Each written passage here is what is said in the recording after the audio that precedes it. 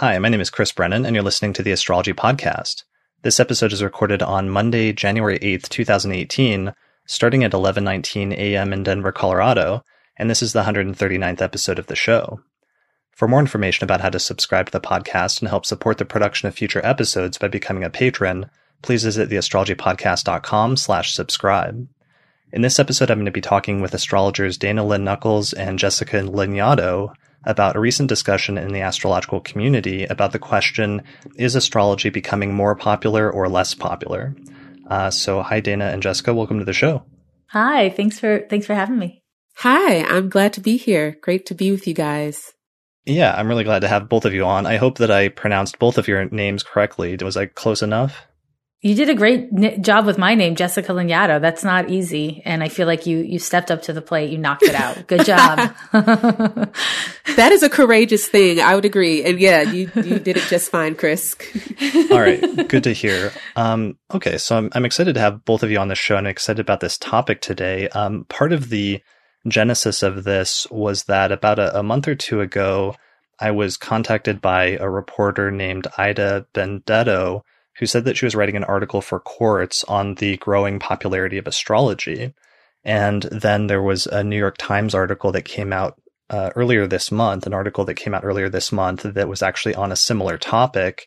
And both of those sort of topics started getting me thinking about this question of, is astrology actually getting more popular in society, or is it becoming less popular, or is it kind of both? Are there areas where there's growth and areas where there's decline?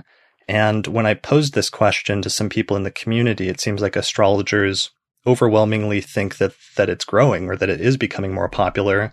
But I wanted to have kind of a nuanced conversation with both of you about your views on that, and if you feel like it's becoming more popular or less popular in certain areas of society. So maybe let's start with you, Dayna, because you were the first one I was talking to last night about this, where you felt like some of the coverage of astrology recently was positive and kind of indicative that it was being taken more seriously by people in the media, right?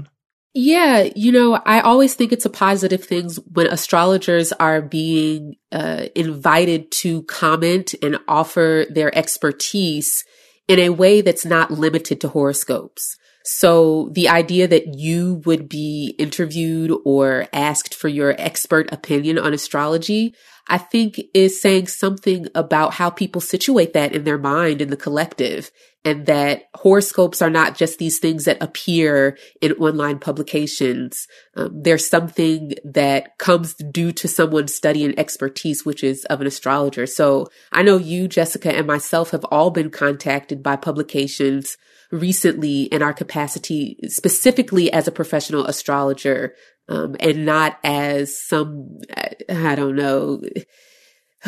Yeah, that's all I'm going to say about that. Sure. And maybe that's actually a good starting point that I should have begun with, which is just what's your background, or maybe I should introduce you to my audience. So how long have you been an astrologer? How long have you been studying astrology, and where are you from? So I'm from Chicago, and I have been studying astrology going on 11 years now. And as you guys were talking before we started recording, when I started learning astrology, the internet was there, but I went to the library and got every book off the shelf and kept them until I was able to kind of piece together the building blocks of astrology. And it wasn't really until later that I guess at the time that I was studying, the online community online information was just beginning to be put there. So yeah, I learned from books, and I still learn from books. So there's that. Sure. So you were kind of at that middle stage where it's like all the internet resources were becoming more and more prominent, but books were still probably the primary resource for you in your early studies. Absolutely. I mean, going to the library, I remember I went to Harold Washington Library, which is like this huge library in the Loop, like the center of downtown. And they had a whole bookcase full of astrology books. Now, of course, at that time, I didn't have kind of the discernment to know what was what, but I just picked all of them off. And I haven't been there in a while. I would wonder if those books are even still there, Sure. Like you say, it's kind of waning, but I think publishing is waning in that sense in general. So I don't know. we'll see. Sure. And what about you, Jessica? How long have you been studying or practicing astrology, and where are you from?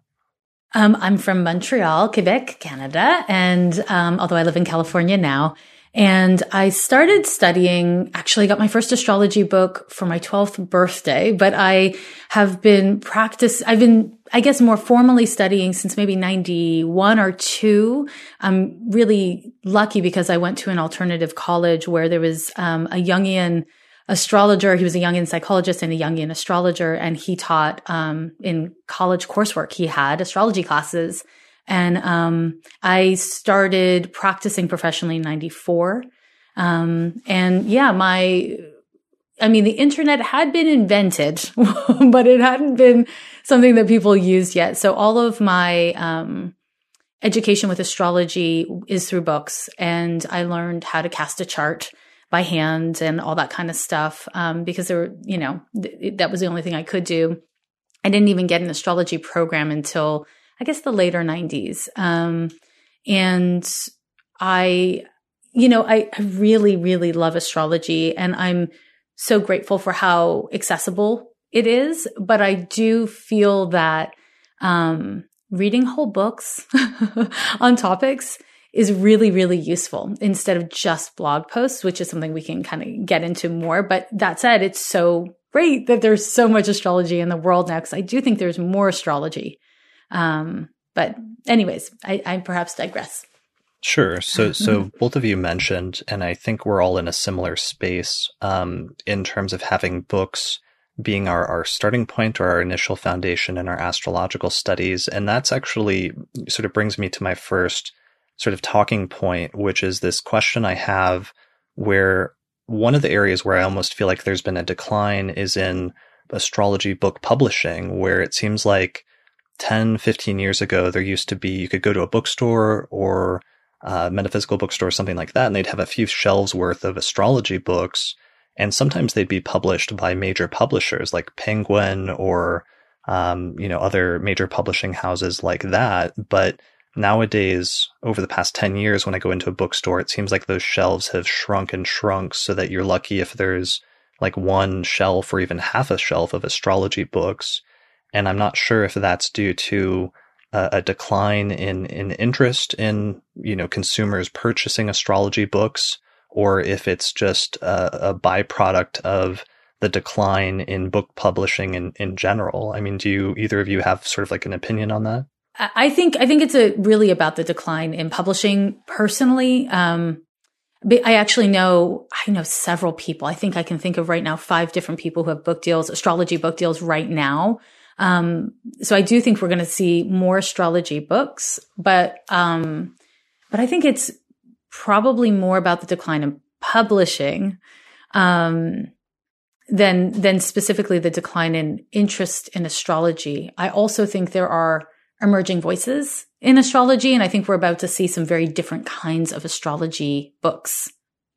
That's my sense anyways. Sure. And Dayna, I mean, because one of the things, I think you've released things online, and that's sort of an interesting shift as well, where astrologers, it used to be that in order to establish yourself in the astrological community or put yourself out there as a professional astrologer, you kind of had to publish a book, whereas nowadays you could, write a successful blog, or you could become known through, publishing even, tweets on Twitter or something. There's a lot of people that have developed followings there. Is that sort of what avenue have you sort of taken over the past decade in terms of establishing yourself as a practicing astrologer? I'm the same age as you, Chris, born in 84, just a few months before you in February.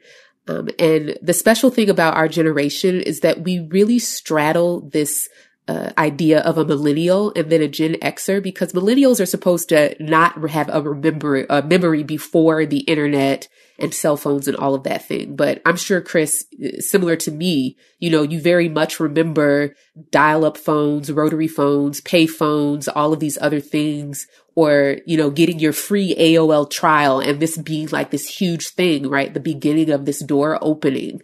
So right. I think that we find ourselves in a really interesting place. And for me, it's interesting to have both an immersed and detached connection with social media.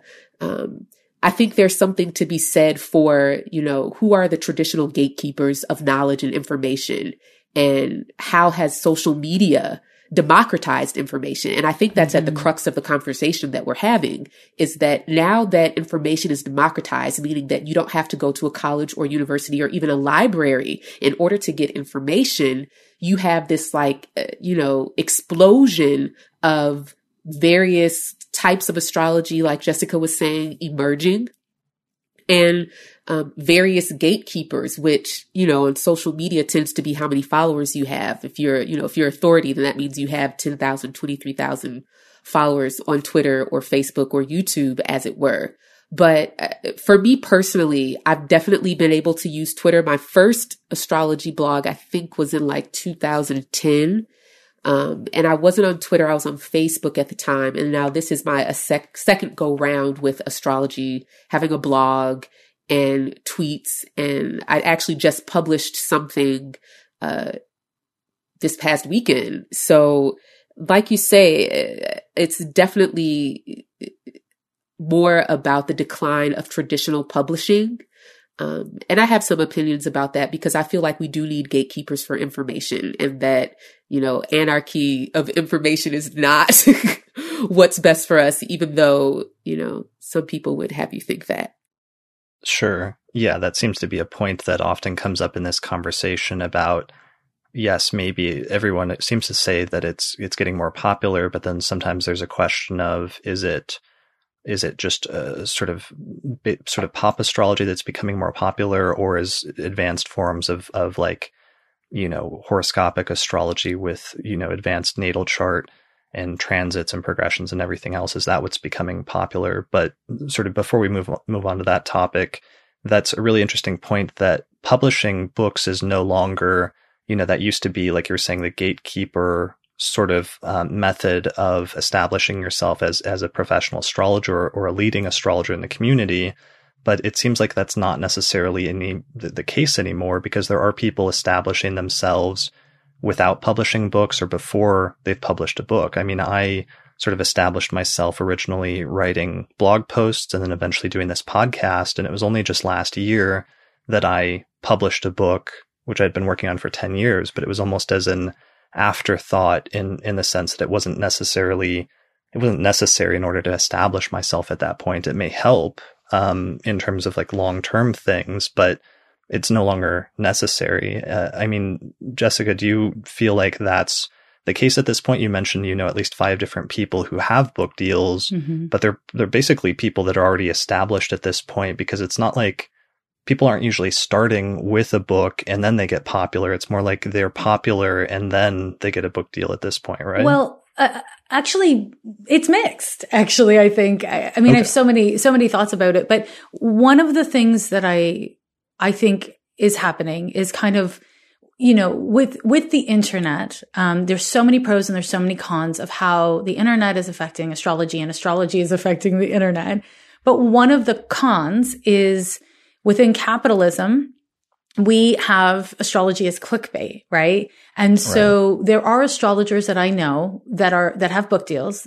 I would say all of them are 30 years old or younger, which is, to me, exactly, is a little complicated. And, it's not bad and it's not good, but, as somebody who's been actively practicing for, more than 20 years, I feel like, well, how many years can you have? I don't know. I think that, I guess what I want to say is that some people are getting book deals because they have a social media following, and having a social media following is something that you can develop because you are accurate and engaging and have a deep breadth of knowledge, or because you're really good with fun sayings. To be an astrology writer does not necessarily mean you are an astrology expert. It means you were a good writer with astrology expertise. And I personally hold them as quite separate. You hear my Uranus in the 9th coming out. But as a self-taught astrologer, I don't think that writing necessarily, or being able to organize information in writing form, is always the greatest way of gauging whether or not somebody is an excellent astrologer.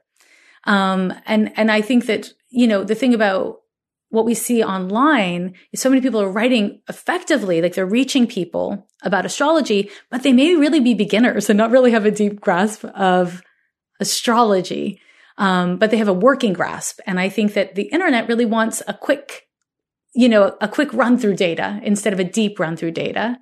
And I think that, books are a deeper run through. So I think some of the books that I'm expecting to see come out are like fun and easy, as opposed to super deep, which kind of gets at the part of your question, which is, are we compromising depth and quality as we have maybe this democratization of information? Like, that's the negative of it. I'm very for the democratization of information, but there is some complication because companies are running a lot of this, right? Companies are offering opportunities for writers to have jobs and platforms. So I don't know, it's complicated. I want to push back just a little bit because I think it's a little bit deeper. Like, yes, the internet does want these short, consumable tidbits of information.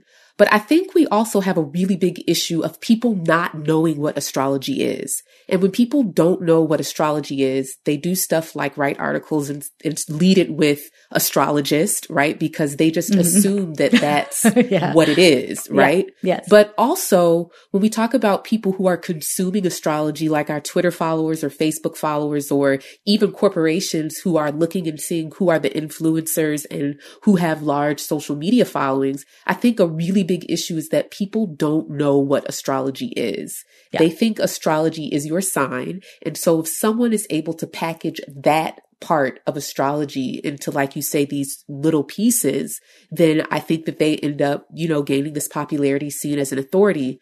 And this is not to toot my own horn. This is only to say that I think that we underestimate people because, I just started my Twitter account in November of last year.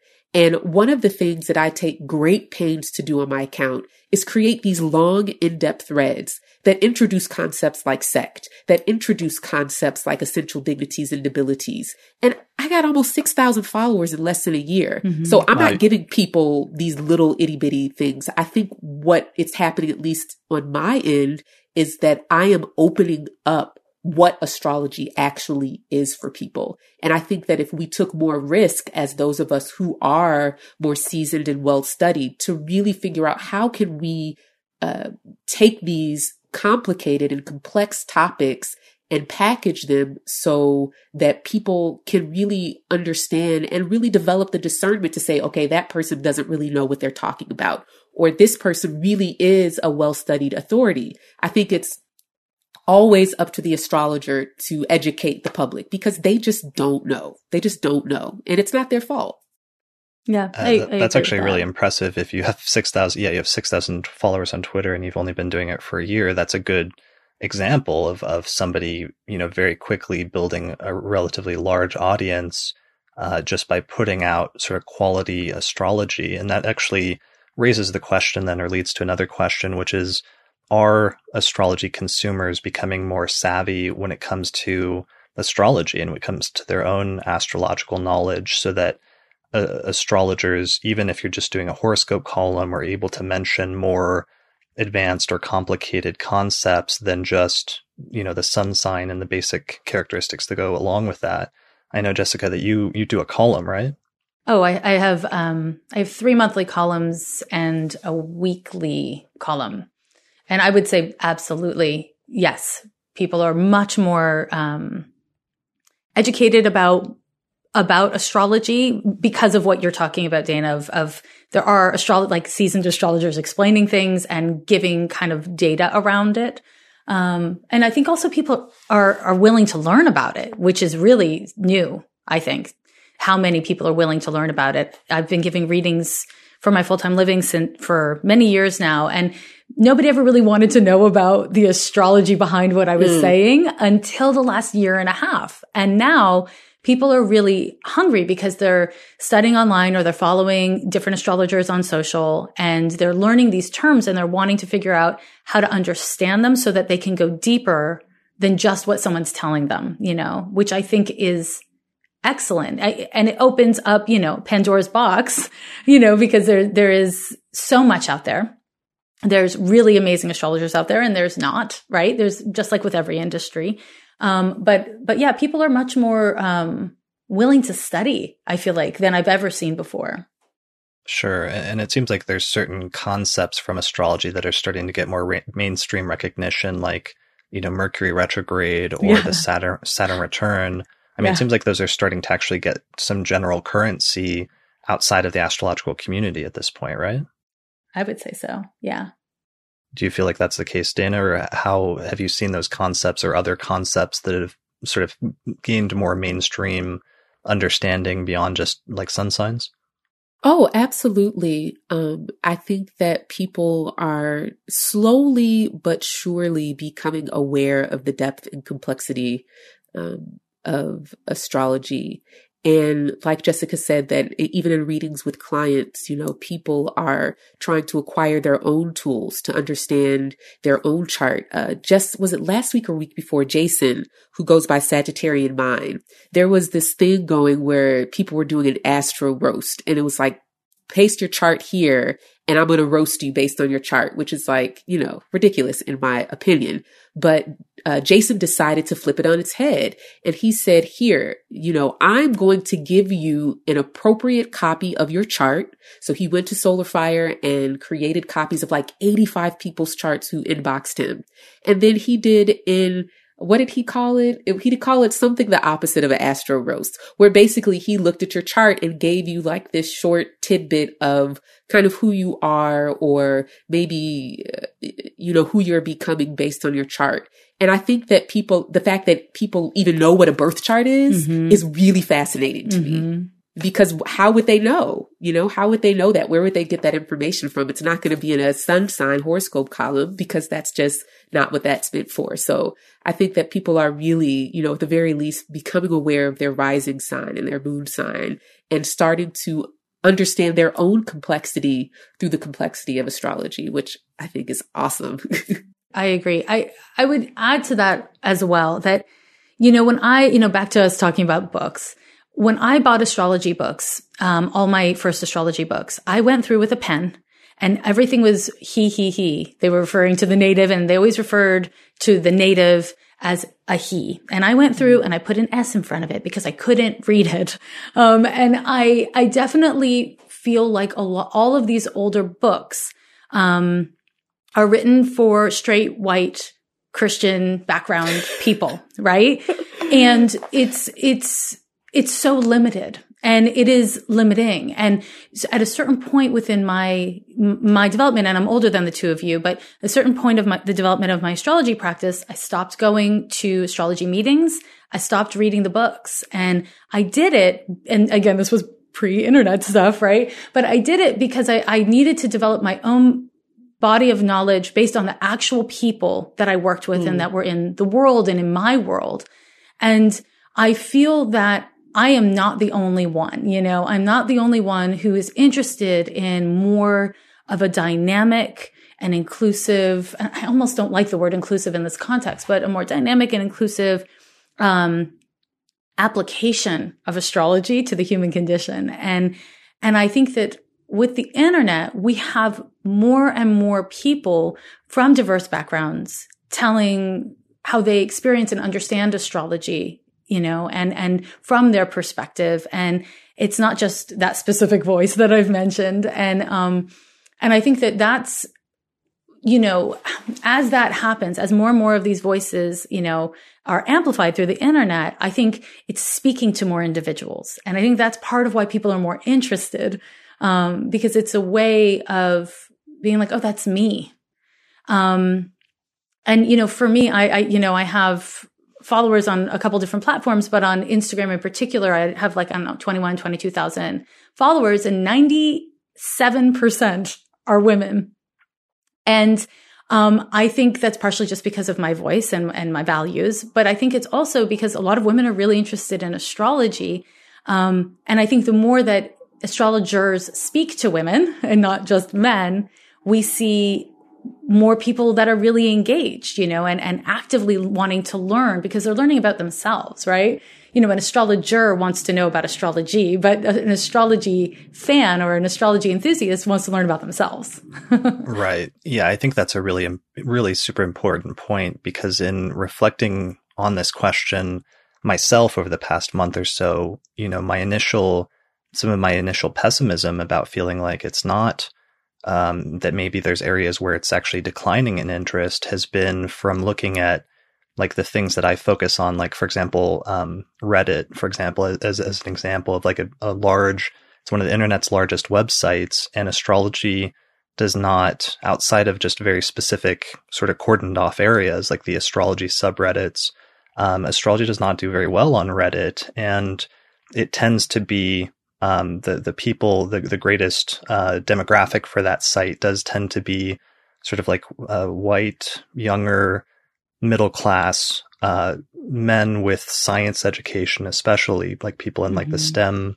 sort of areas. And that experience of that over the past several years or past decade of being on Reddit has given me this impression that a large swath of like my generation is not into astrology or actively rejects it because science education and the promotion of like skeptical efforts have been so successful in sort of inoculating people against even considering astrology as a possibility, or even, entertaining the idea that there's just a whole generation of people in that sort of demographic that are not into it whatsoever, or may never be open to it in any way.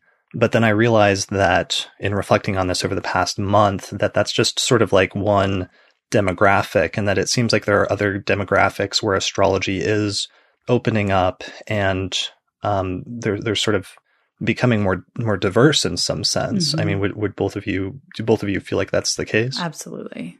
Oh, absolutely. I mean, Sam Reynolds, he's a professional astrologer, and he and I talk a lot about Black people in particular, our complex relationship with things that are not Christian, right? On the one hand, we have this cultural tradition of making addendums to what would otherwise be kind of institutionalized or gatekeeper religions like Islam or Christianity. But what I mean by addendum is the use of hoodoo and other traditions of folk magic that have been added to Christianity to the point that they are kind of conflated as being Christianity itself. For example, in the charismatic tradition of Christianity, there's this thing of catching the Holy Ghost and it being this really communal thing that happens. Well, that has roots in African traditional religions of the ring shout and this idea of you take on the Orisha, or you take on the deity and wear it. And it takes over your body and your voice, right? So as far as astrology is concerned, there really is, I think, some kind of ancestral, not to be too woo, but I really do think that there is this kind of ancestral calling or resonance with astrology because it falls outside of those traditional gatekeeper religions. And I think it provides language and context for something that not even just Black people experience, right? Because Christianity and Islam and Hindu and these, well, I'll take Hindu out of that, but these other kind of more institutionalized religion generally don't make space for the individual and the individual's becoming and the unique ways that this individual's life manifest. It tends to kind of blanket individual experience with doctrine or dogma. It's like, okay, despite what you may individually experience, we're going to apply this thing as truth to it. But I think astrology kind of blows all of that out of the water. And it actually says, okay, I can look at your chart and see the circumstances around your birth. I can look at your chart and tell you about your parents. Like, how do you know this stuff, right? Christianity and Islam, there is a tradition of dream interpretation and there's mention of astrology in those traditions, but not in the sense of being able to get intimate with your becoming and who you are in a really individual sense. And I think that that's the power of astrology. And as Jessica was saying, why people are attracted to it at this point, it's like, wow, you can actually tell me something about myself that rings as true, or I can learn something about myself that rings as true, that doesn't require for me to see myself through patriarchy, through Christianity, through Islam, through capitalism, right? All of these gatekeepers of knowledge and the structure that upholds how we even see ourselves as individuals. So I think that we're going to see more of that. I think that we're going to see more different populations of people attracted to astrology. I mean, I'm just going to be honest. Most of my followers on Twitter are Black. Right. And that's huge. I mean, because that's been a question for decades in the astrological community, which is why aren't there more Black people basically in the astrological community? And over the past decade, seeing the number of not just Black astrologers, but people that are astrology enthusiasts of color that have been, that are on Twitter and that are taking part in that conversation or helping to generate it has been really amazing and has been a really interesting development over the past few years. I think absolutely. Oh, sorry. I was just going to say, absolutely. There is this thing of reckoning with the conservatism that is often attributed to Black people, reckoning that with the kind of progressive or quote liberalism that is often blanketly applied to astrology. But for Black people, we've always bucked against the trend of patriarchy. Like if you ask my peers who were, the ones who were raised in 2-parent homes, there was always an equal division of labor, right? There was never this sense that women needed to escape from that particular form of patriarchal oppression. So when you introduced the idea of something like astrology, like I said, I think there is this space carved out that fits into kind of ways that we see the world, and not to make Black people out to be a monolith, because we definitely aren't. There are definitely people who still think that that astrology is a sin and that they're going to go to hell and it's fortune telling and all of that stuff. But that's not unique to Black people. So I'll leave it at that. I mean, do you think that that's by and large the primary issue, or has been the primary hurdle for many Black people in getting into astrology, is the religious component and the potential for, or the belief that it might be against their religion, with sort of that being, at least in America, sort of a sort of bedrock of large parts of African American society? I would say yes, but I would also say that, that's a bad example. I'm not going to use that. I'll say this, that representation matters. And number one, the astrological community for most of the past, century has been white and male. And so when you don't see yourself represented, you think that it's not for you, right? So now that there are Black astrologers who are competent becoming more visible, it becomes a viable option for a course of study, or to become an enthusiast, like Jessica said, where you can learn about yourself. But representation matters. And, the Black power brokers that we see are not astrologers. So, I mean, sure. How else would they know about it? Do you know what I mean? How would Black people know about it? It's not necessarily a tradition that runs through Black culture, or any form of Black culture. It doesn't run through it. So religion is definitely part of it, but just the old, America sees things that are American and worthy of academic study or even religious legitimacy. It's white and it's male. And so, as some of those walls are coming down and you see more women and you see more people of color of various backgrounds, I think that you will see more Black people and all of those other people kind of becoming authorities in the field, because now it's a viable option. There's representation. They can see what's possible for them that they couldn't see before. Sure. And that idea of representation also speaks to sort of a community that you've worked more with, and what you were talking about earlier, Jessica, in terms of also greater representation over the past decade or so, or growing representation of other voices, and in the queer community, and in terms of sexual orientation and other things, that where there's been a broadening of the scope of, who astrologers are attempting to speak to, and greater consciousness about how they're trying to do even basic things like interpretations, right?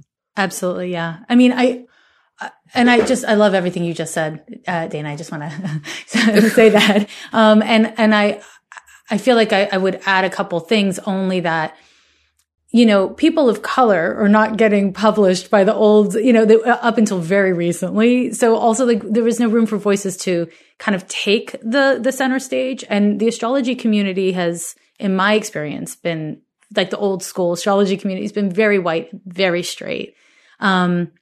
And not just, not black, but just straight up white as it gets. And I think that internet has allowed us, all different kinds of people, to have a stronger voice and to find each other.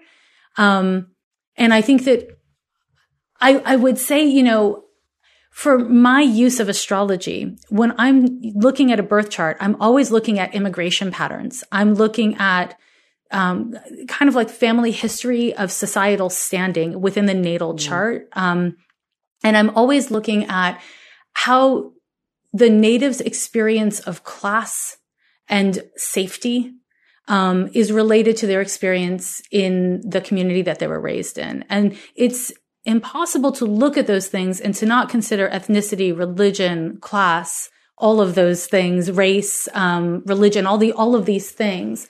And I think that more, and I guess I'll say it this way, is that my experience in working with clients is that when I'm able to speak to those specific things, that are very personal to them, but they're also acknowledging the community that they come from or the background that they come from, it does something that religion can't do, which is, acknowledge that there is something, there's something of a symmetry to their own experience, if that makes sense. And I think that whether we're talking about sexuality or ethnicity or gender or any of these other things, if the astrologer trains themselves to seek these things in the birth chart, they're there. And if the astrology writer is invested in exploring these things, then the audience is there, because people really care about their own experience and the experience of where they come from. So I think, I don't know, this is a very exciting conversation to me, and it's a very exciting change, and a change in the world of astrology and the world of astrology fans. Sure. And I think one of the things then that we're getting to is perhaps the removal of some of those barriers to entry in terms of, how professional astrologers or astrology enthusiasts can have a voice in the astrological community, which used to largely be either you publish a book or you get speaking positions at conferences. The fact that some of those have fallen and now anybody can sort of have a voice in the astrological community through a number of different ways, like, Twitter or Facebook or a YouTube channel or a podcast or what have you, that's allowing for more voices and more of a diversity of voices. And as a result of that, that's probably then drawing in more people and creating more diversity in the community as a result. So there's this interesting sort of cascade effect that's happening. Yeah.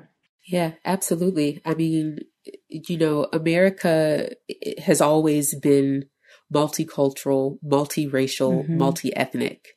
But when we talk about the gatekeepers of knowledge and information, it exists within a caste system that dominates every other area of life, economic and all other fields, religion and things like that, in general, disenfranchised groups of people tend to break off and create their own when they're not accepted by the gatekeepers. And so I think we're seeing a lot of that in astrology. And I think that that's a good and bad thing. It's introducing a lot of people to the subject that would have never had access to it, or really would have never known the complexity and capabilities of it. Mm-hmm. But on the other hand, there really does need to be some standard for what astrology is. Otherwise, we end up with things like a particular person on Twitter who posted in their profile that they offer death readings. And when someone went and bought a natal chart reading from them, they copied and pasted from Cafe Astrology. So this idea. Oh my God.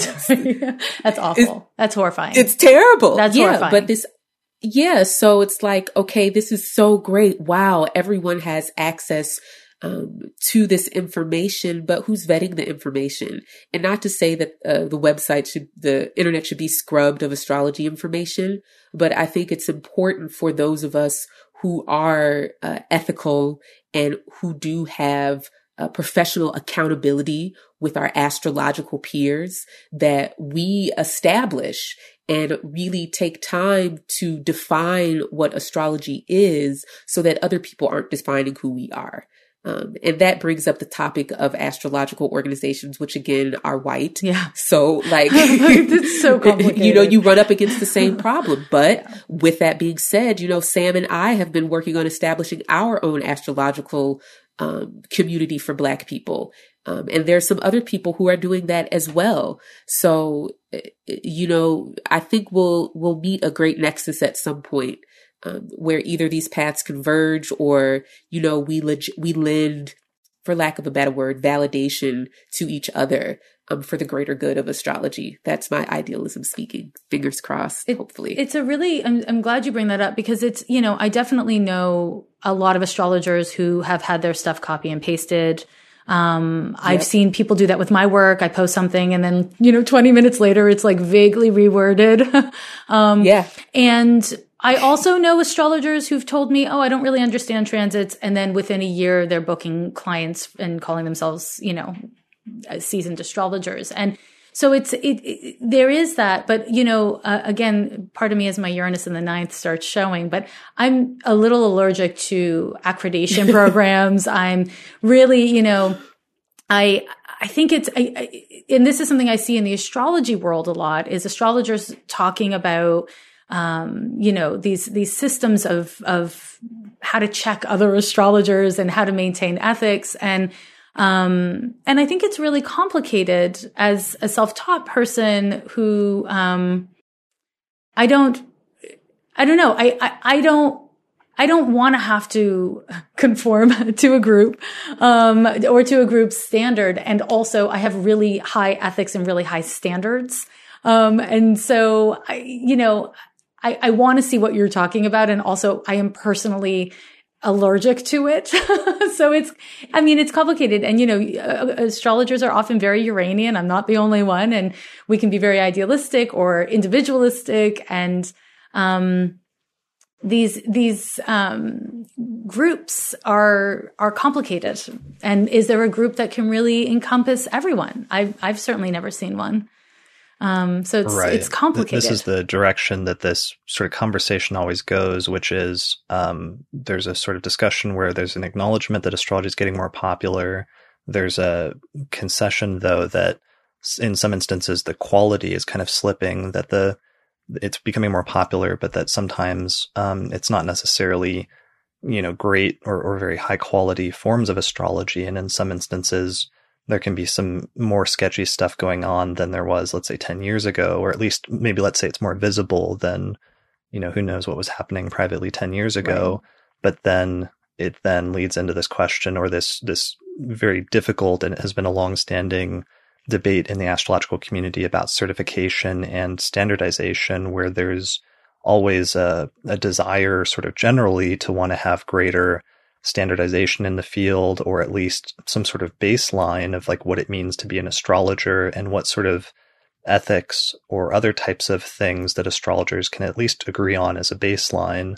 But then, there's always a sort of pushback and a hesitancy to go all in on that, because astrologers tend to be very independent and everybody tends to have their own approach to some extent. And so there's a sort of resistance to full-fledged certification or standardization in the field. I would say that my greatest skills and proficiency with astrology happened because I, for more than 10 years, had my head down. I wasn't part of any astrology community. I was just doing readings for people. And I am a medical astrologer, and I thought everybody was a medical astrologer. I didn't think there was such a thing as medical astrology. I just thought it was astrology of the body. I look at immigration patterns and, class and all kinds of things like this. And I just thought all astrologers were doing it. And I'm so grateful that I didn't come up during the internet, because then I would have known that not everyone was doing it, and it would have limited my kind of ability to investigate and really be curious about the chart and how it interplays with humanity and through individual human experience. And so, that's kind of like my vote against standardization, because it can really limit innovation. I could talk just as passionately about my feelings for standardization, but for my personal experience, I'm really grateful that it doesn't exist at this time. Yeah, I mean, one area though, because I understand you might resist it from a technical standpoint, but I think you probably do have some pretty strong feelings about certain like ethical things, about what would be crossing an ethical line for an astrologer versus, what's okay, right?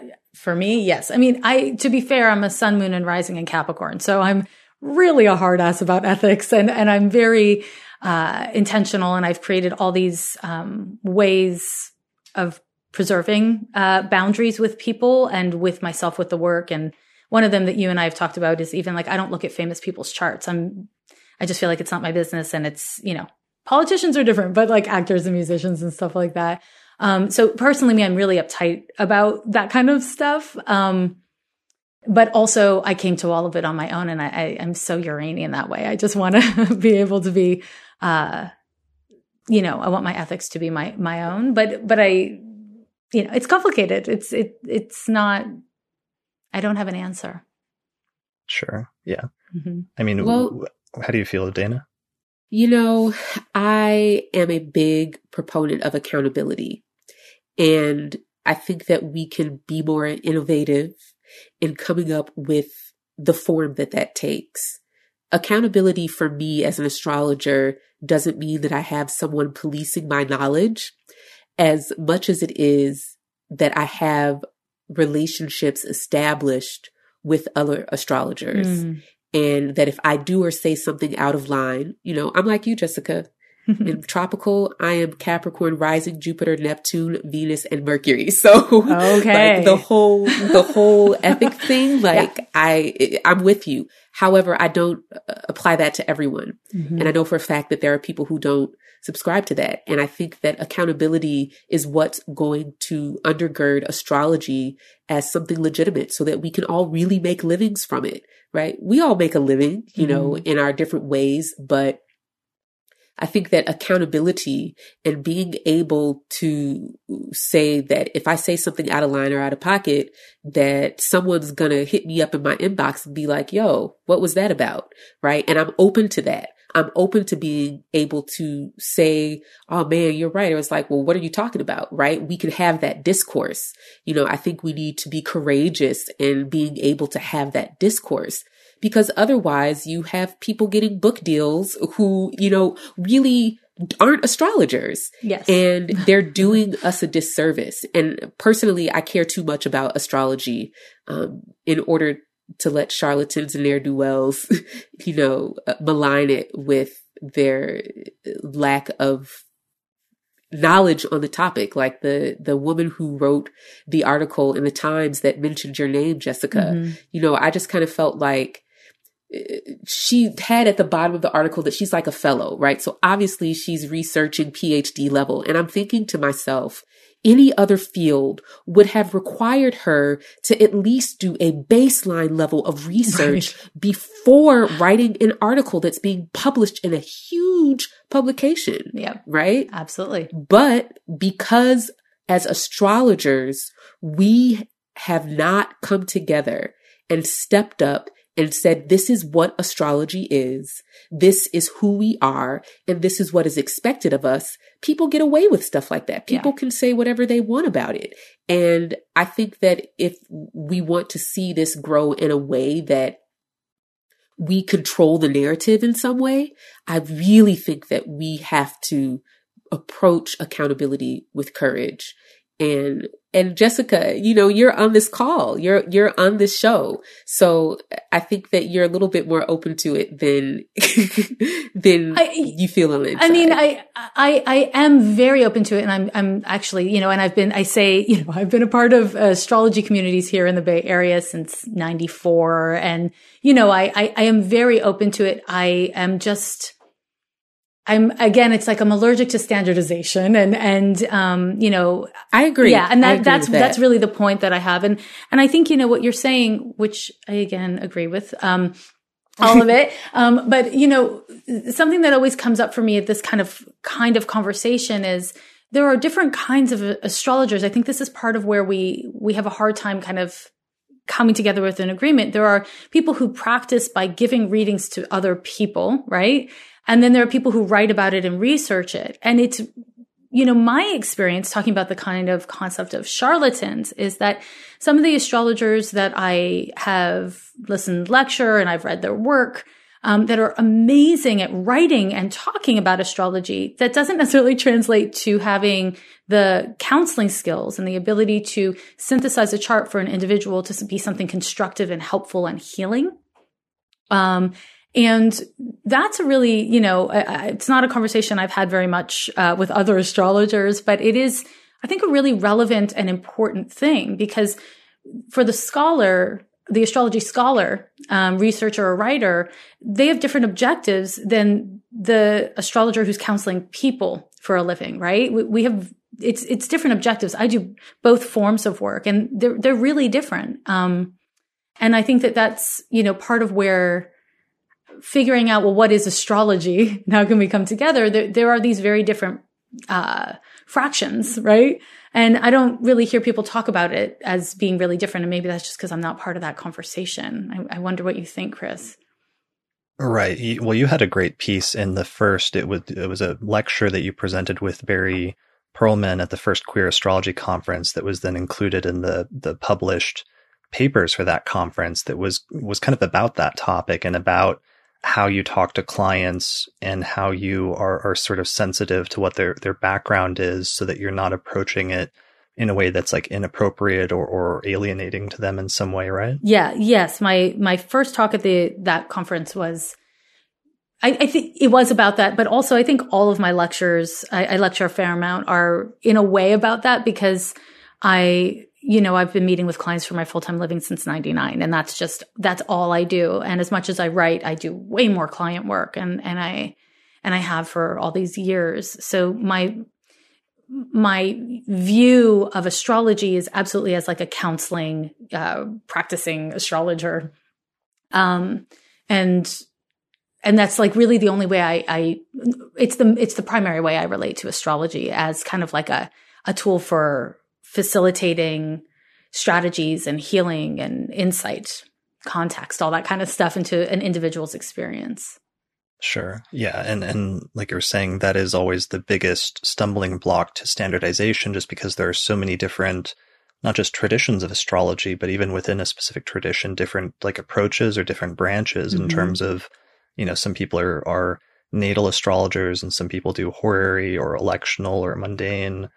Some people do relationship analysis or medical astrology. Others do, astrocartography or something. And so what's appropriate from an ethical standpoint or even like a technical or procedural standpoint can really vary widely depending on what your approach is. And that's one of the reasons astrologers really resist standardization typically.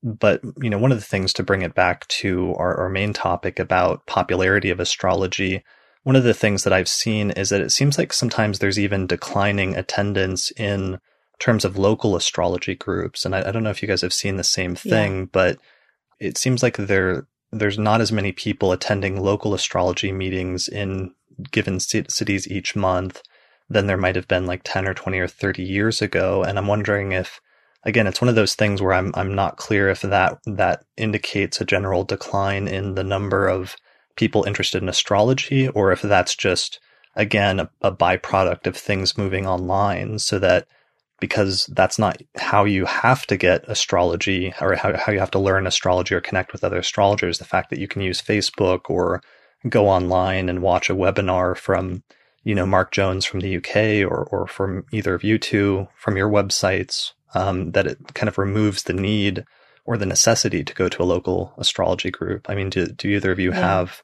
an opinion on that? Are you connected, Dayna, with your local astrology group in Chicago? Nope. And Nope. I'll tell you why. So the local astrology group that is or was meeting here last I checked is all the way on the north side, which automatically tells me that it's white, older. And while I don't have anything against that per se, it's not something that makes me want to say, oh, wow, let me go hang out with these people and do this meetup with people who share something with me. Yeah. The flip side of that is the Black people in Chicago that I tend to know of who practice astrology are very, I would say, new age, in a new age plus, how do I say, Pan-Africanist, I'll put it that way, which is a line of thought that unifies Black people all over the world as descendants of Africa and having some unified heritage and a unified goal towards liberation, which in general I don't have a problem with, but it's often ahistorical. So it's just this conflation of these different things with astrology that don't quite line up with my own thought pattern and use of astrology. Again, I tend to be like Jessica, when I look at charts, I'm seeing these genealogies in charts, and I'm seeing the stories that have been passed forward, and I'm trying to help arm my clients with the tools of how they can work with these stories or change the story. What does the promise hold for them? And there's this wide variance in how people use astrology. We're all coming to astrology with this same, with these different heritages and different cultural and religious upbringings. And I think that does make it hard for people in person, at least, to join these groups. Whereas online, it's, you've got the world at your fingertips. Yep. I truly was the only astrologer I knew until my Saturn return.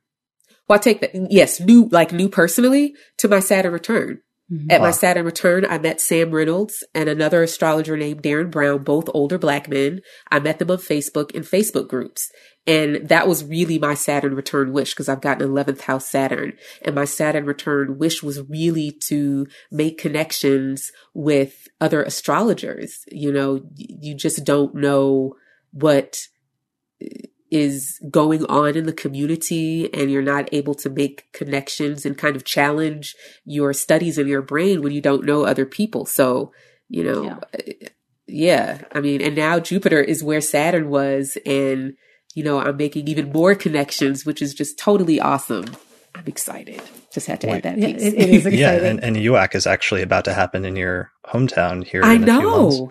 Can you so you're believe about to that? have about 1,500 astrologers are about to show up on your doorstep. I'm very excited. I'm so excited about that. Jupiter's in my 11th house. So this is I'm ready for it. I would also add, if I can, that, I agree with all the things you said.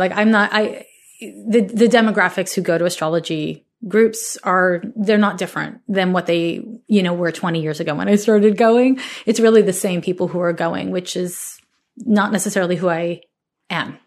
And so therefore not exactly what I resonate with. But I do think also that people don't like leaving their house and they don't have to. And so, it's like, right. I think of all of the astrologers and I am woo myself. So all the astrologers and witches and people who, are spiritualists that I am connected with, and they're all over, they're not just in the Bay Area.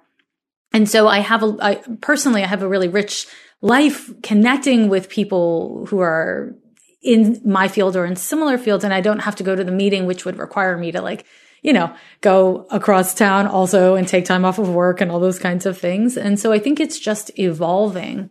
And my hope is that there are more astrology conferences, and conventions that are developed, because, when the Queer Astrology Conference was first developed, what is that now, 3-4 years ago, it was really amazing. It was really amazing to see queer voices all have a space and not have to kind of explain what we were saying and just be able to talk about our experience. And I think that that's needed. More and more people of different backgrounds need more voices. And so hopefully there'll be more conferences that are developed or groups that are developed that are more specified, but also more inclusive. I think we need both, right? So that everybody can be a part of the conversation. But I think that this is part of what's just happening in the world and not exclusively what's happening in the world of astrology. Right. And I mean, one of the things I've always noticed with local astrology groups, one of the issues is just that, because there's going to be a limited number of astrologers in your area, you're not going to have as many people that have like the exact same approach or interests as you. Mm-hmm. And so when you attend a local astrology meeting just out of necessity, or just necessarily, you're not going to, you might connect with people and you might make some friends or some connections or attend some talks from time to time. But for the most part, they're not going to be all people that are on the same page with you necessarily. And versus if you're online, you can find a Facebook group that matches your like exact approach to astrology, and you can talk with people that have the same approach all the time. And I think that's one of the reasons why people are attending local groups less and less. And because they can get everything they want in the exact sort of approach that they want online. Yeah. The drawback, though, is as a result of that, if that keeps happening with the younger generations and they don't ever connect, then the local astrology communities are going to kind of dry up. And then that's going to have a cascade effect with the astrological conferences and things like that. So I actually encourage people, even though I understand that it can be not that much fun, or you can sometimes not connect with people in person in local astrology groups as well as you could, people that have the exact same interests online, to still try to attend those meetings if you can, or if not, do what I did in Denver, which is just if you feel like the group that's local to you is like old and not doing the type of astrology that you are interested in or is out of date or something like that, instead of trying to go in and change those existing power structures yourself, just like start your own group and start meeting up once a month. And sometimes it can be a labor of love, but you can then create the sort of change that you want to see. And you can also help to give other astrologers in your area a platform to give them experience giving talks and stuff. Mm-hmm. So for example, one of our local astrologers here in Denver, Vernon Robinson, he gave some of his first talks here at our local group in Denver. And then he spoke at Norwalk last year, and he's going to be giving a talk at our group in February, which he's doing as like a test run for a talk at the Queer Astrology Conference in Portland at the end of February. So sometimes having those local groups or astrologers expending the energy to, try to bring some new energy to them can be necessary and helpful if you want to see greater diversity in the field and see a place for all sorts of different voices.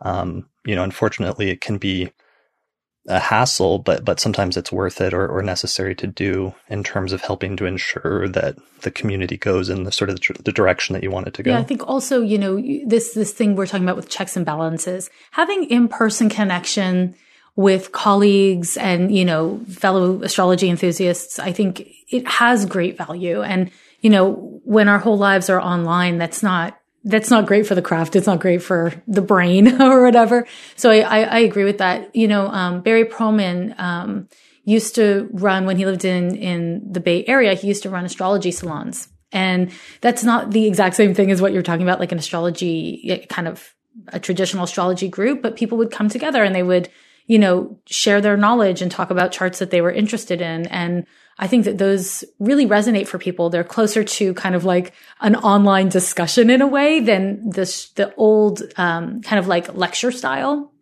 which, does and doesn't work for different people. So that's also, if you guys are listening and you're like, oh, that's a great idea that Chris has, I should start my own group. It doesn't have to be in the traditional old style.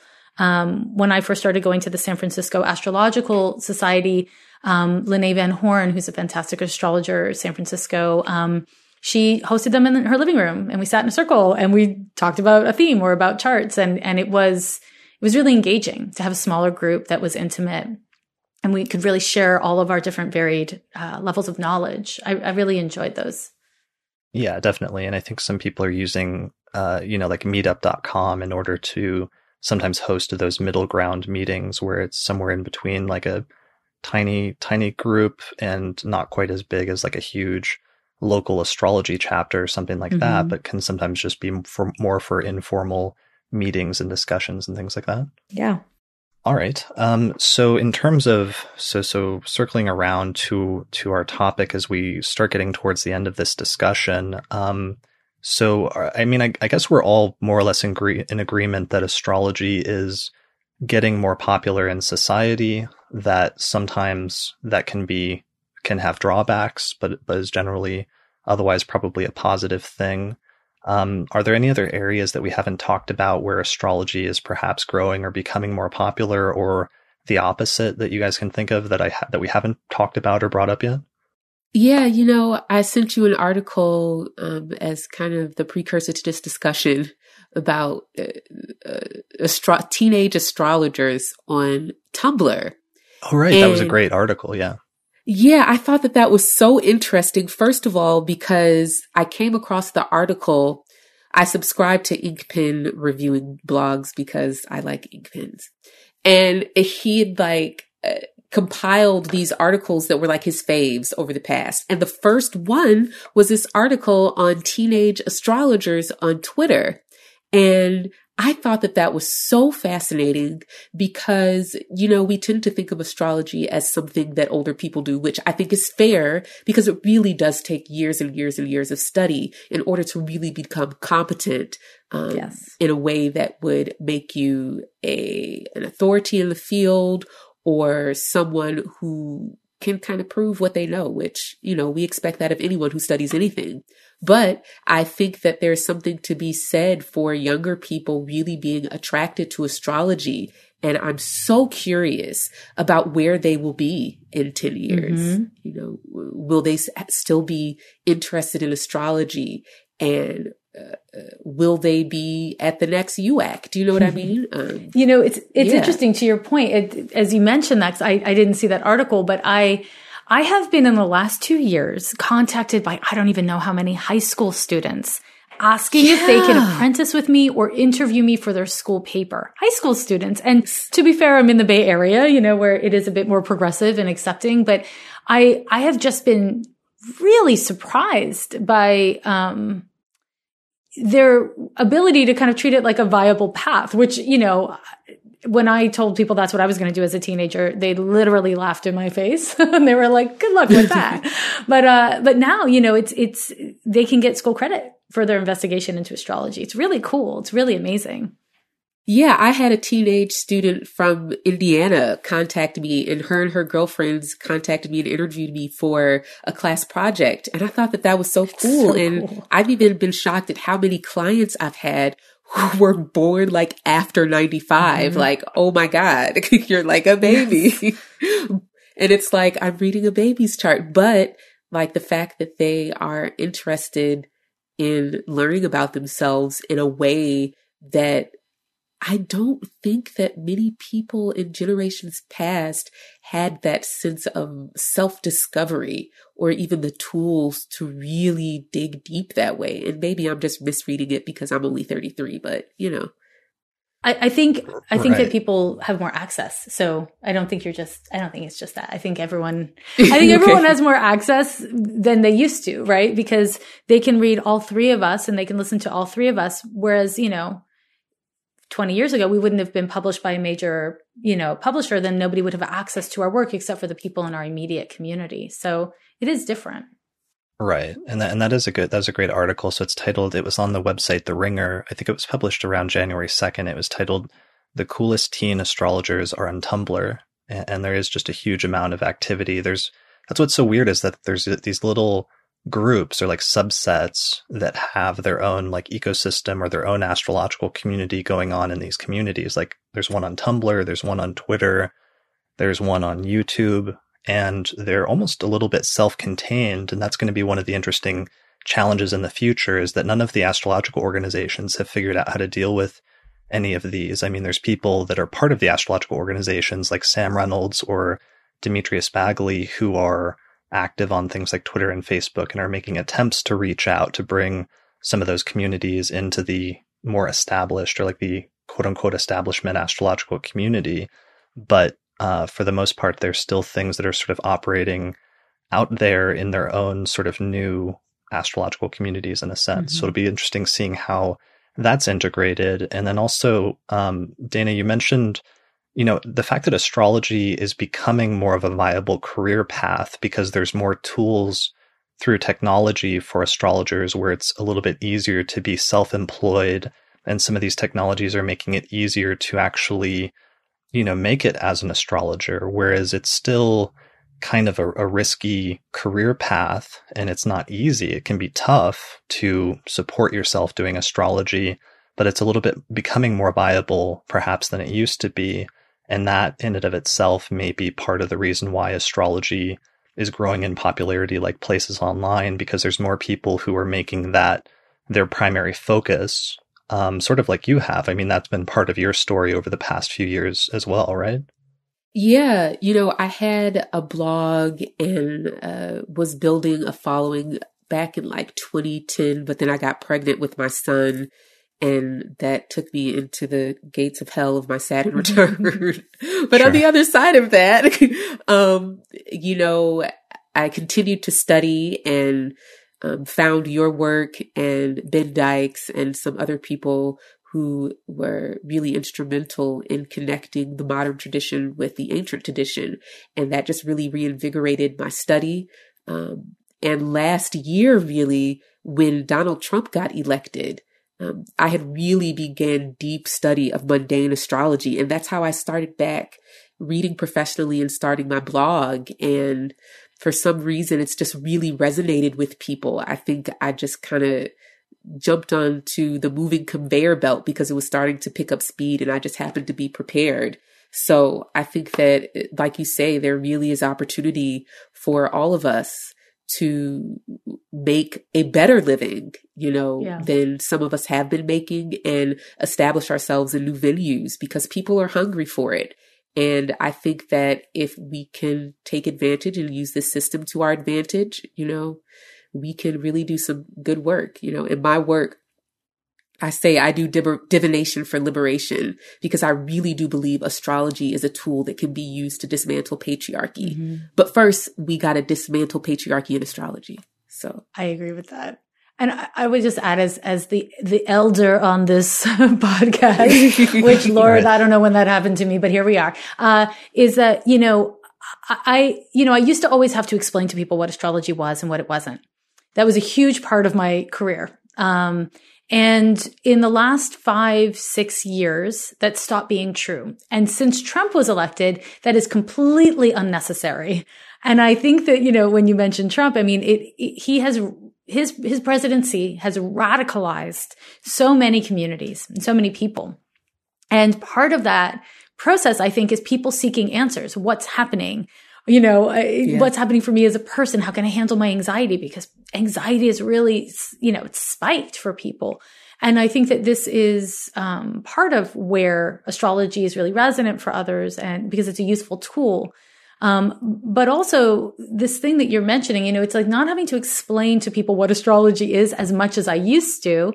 It allows me to do more of the work that I'm actually here to do, which I think is great. It's just, I think that astrology is really, you ain't seen nothing yet. I think it's growing. I think it's really growing. And I'm really excited to be, a part of it. And I'm really excited that this conversation is happening because it kind of births, I think, a bunch of other conversations that need to happen. So definitely. Yeah. Well, awesome. Well, thanks both of you for joining me today. I think that's a good point to sort of stop on or to start wrapping up since we're running out of time. I did want to mention, a few things in terms of plugging a few things. Dayna, you have some events coming up pretty soon, right? Yeah, I have an event here in Chicago on January 12th and 13th. That's this Friday and Saturday at North Park. University, and there is a kind of spiritual practitioner conference happening called the Mystic Soul Conference. And I will be doing astrology readings in a healing practitioner's salon at this event. And I will be there Friday from 10 to 1, and I'll be there Saturday from 1 to 4 p.m. So if you want to come out and get a quick 20-minute chart reading, I will be there. I'd love to see your face and interact with you in person. And there's going to be a lot of other really awesome things happening there. So come out if you're in the Chicagoland area. I would really love to see you guys. That sounds great. And what's your website where people can find out more information about your work? Yeah, so you can find me online at thepeoplesoracle.com, and I am on Twitter and Instagram at People's Oracle. Okay, perfect. And Jessica, where can people find out more information about you and what do you have going on? Okay, you can go to my website at lovelanyadoo.com, and I am a genius who decided to name my website something that no one can spell or say. So let me spell it. It's love, L-A-N like Nancy, Y-A-D like dog, O-O. Lovelanyadoo.com is my website, and you can read many horoscopes that I write there, or you can read them at other publications. And something I have upcoming next week, which I'm really excited about, is I'm going to be on Girl Boss Radio. There's a new podcast coming out called Self-Service, and you can listen to a teaser for it and subscribe to it. And I will be every Sunday talking astrology for the week ahead. And so subscribe to that on iTunes. Girl Boss Radio, Self-Service Podcast, and I will be speaking at UAC, which I'm really excited about, and a bunch of other places actually this year. I just redesigned my website, but I have not yet updated all of my events calendar for 2018, but I do have lots of stuff coming up. So if you are interested in my work and want to get to hear more from me, then sign up for my newsletter and, follow me on Instagram, Facebook, Twitter, whatevs. Awesome. Great. All right. So all three of us then will be in Chicago in May for UAC. So listeners, hopefully can say hi to us there at that conference if they run into us in the hallway or in some instances at one of our lectures. There's another conference. Actually, I just got an email from Ian Waisler to let me know about the fourth Queer Astrology Conference is actually happening next month in Portland from February 16th through the 19th. And you can find out it's being hosted by the Portland School of Astrology this year. So you can find out more information on their website at portlandastrology.org. And let's see, last piece of news and announcements. For my 2018 astrology calendar posters, I'm available to do international shipping finally. So you can find out more information about that at theastrologypodcast.com/2018 posters. And I think that's it. All right. Well, thanks a lot, both of you, for joining me today. I thought this was a great conversation, and I look forward to hopefully we can reconvene at some point to continue it again at some point in the future. I would love that. Thanks so much. Can we also commit to a group hug in Chicago? Absolutely. I'd love that. Definitely. I will hold you to that, and I'll see you. That's going to sneak up on us really fast. I think it's in May, and that seems far away, but I know these things go by really quickly. So before you know it, the three of us will be there, hopefully having a drink or something at UAC, and we hope to see everyone else there. Sounds great. Awesome. All right. Well, thanks everyone for listening today. I think that's it for this show. So thanks for listening, and we'll see you next time.